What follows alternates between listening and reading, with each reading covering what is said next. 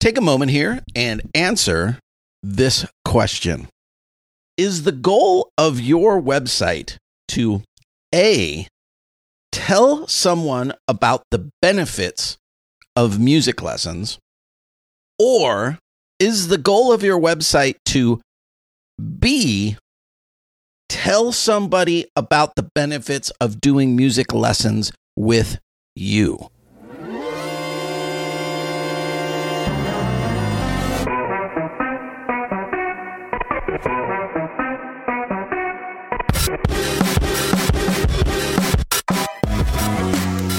This episode of Music Lesson Business Academy is brought to you by Musi.live, the ultimate music lesson management software.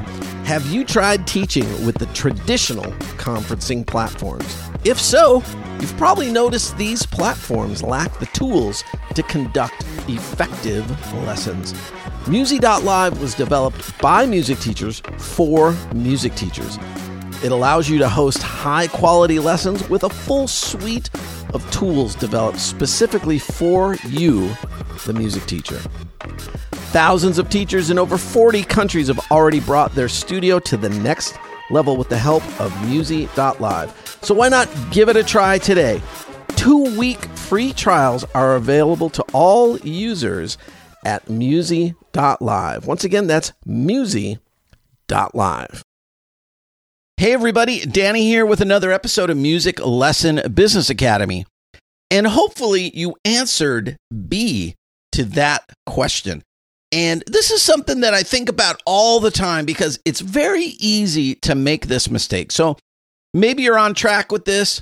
And this will just be a great refresher and reminder because, maybe you're making this mistake in your email sequences that go out or some of your other marketing materials that you use.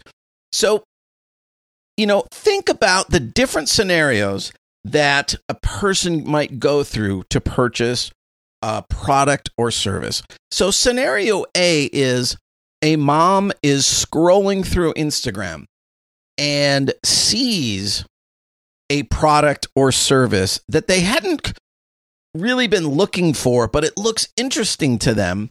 And they decide, I think I want to check that out. So they click through to that website. Scenario B is a mom that already wants music lessons, or a dad, or an adult student. Okay. And so scenario A is certainly more related to, Instagram ads or Facebook ads and things like that. And clearly, the more data you have and the more targeted you could be, we can drive traffic to our website by doing that. But what I want to really just focus in on today is scenario B, which I think for most music schools might really be all that you need to really worry about to build your student base, at least to a certain level.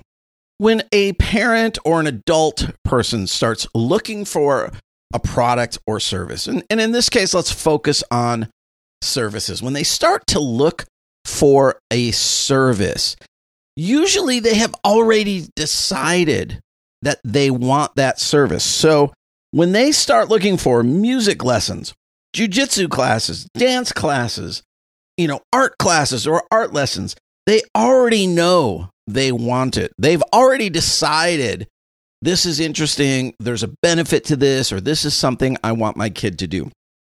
They go to Google, they type in music lessons near me, now they land on your website. So when they get to your website, they might fill out a form requesting more information or fill out a form to take advantage of an offer. And too often, what I feel I see on websites, and I feel like I do this occasionally myself with my marketing emails that are going out to people that have already filled out a form on the website, is that what I'm selling them on is why they should do music lessons when they already know they want to do music lessons. Our goal is, I need you to do music lessons with me. So it's really important to take a good, hard look at your website. What are you selling? Are you wasting time and space and energy telling them things that they already know, that they've already decided. The benefits for their child to do music lessons, well, they've already decided that. And you're really just wasting time trying to tell them again why they should take piano lessons. Your goal at that point is just to clearly define to them why they should do piano lessons with you, or guitar lessons, or whatever music lessons you might be offering. So here's a couple simple things to think about. Number one, a professionally designed website will inspire confidence in that business. And that's a big one that I see in our industry, is too many music teachers or music schools with plug and play, poorly designed websites. And in today's day and age, right? Maybe 15 years ago that was okay, but in today's day and age, people expect a professional business. And when you have an unprofessional website, it says, I'm unprofessional. I'm not a real business yet.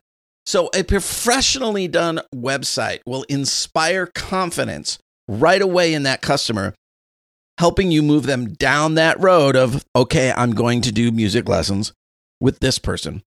Number two, which kind of goes along with number one, is great pictures and images are a big part of what makes a professional website look good. Number three, clearly say what you do, why it's good, which could be social proof included in that as well, testimonials, and why it's worth it, the value. How are you showing the value of what you offer?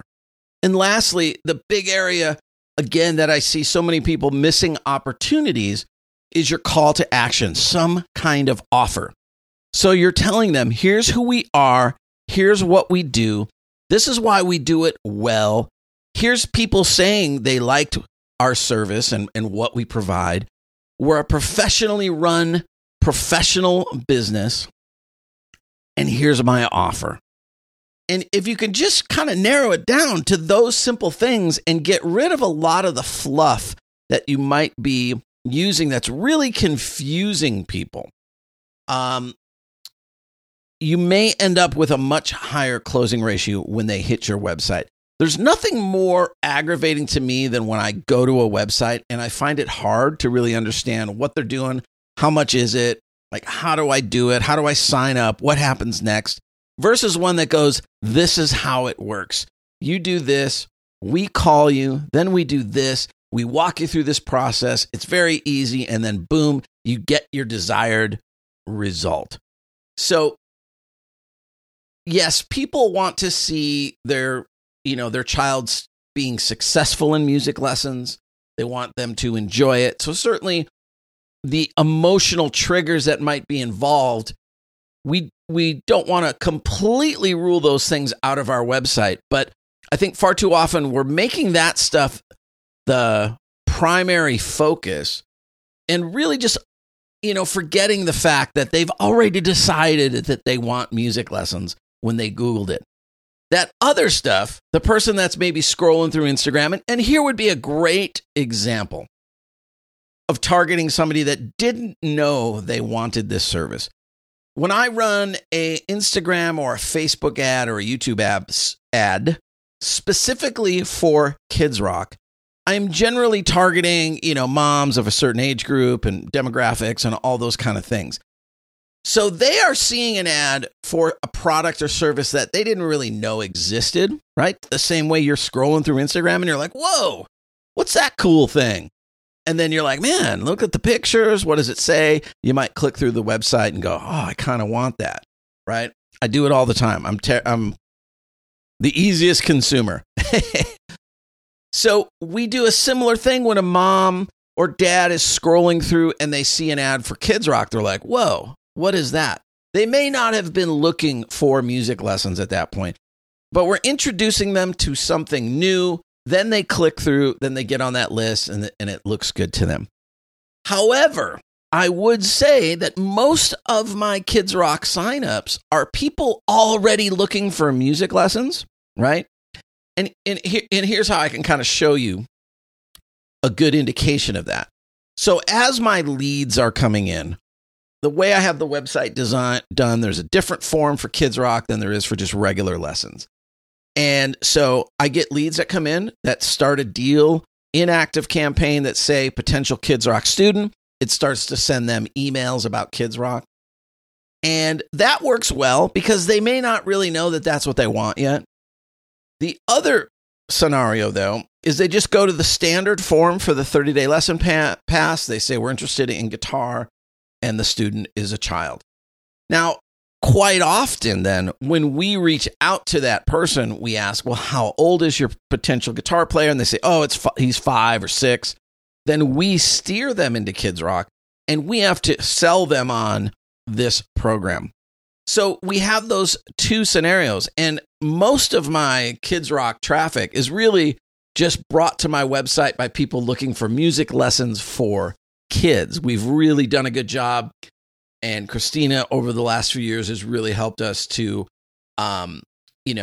optimize the website for kids music lessons, because we didn't used to get the 4 and 5 and 6-year-old leads, and now we get a ton of them. We get actually maybe even more than we do for teens or adults, certainly more than adults.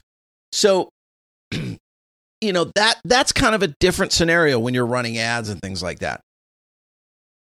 Start with that website as the hub of your messaging and the hub of your business. And again, the same goes through to, when I have automated emails, and this is one where I need to kind of look at my emails a little bit more. As an email is going out to somebody who's already filled out a form on my website, they already want music lessons. So do I need to send them an email that really is like, again, amplifying why you should do music lessons? It really should be like, here's what we're offering you. Let's get started today. Now, email sequences to people that maybe haven't already decided on music lessons, that's kind of a different email list. And that would be another tier of marketing, higher level. So let's kind of think about it this way. That website is like tier 1. That's the starting point. Clear message. Here's what we do. Here's who we are. Here's why it's good. Here's the value. Here's some social proof, people that liked it. And here's my killer offer to get you started.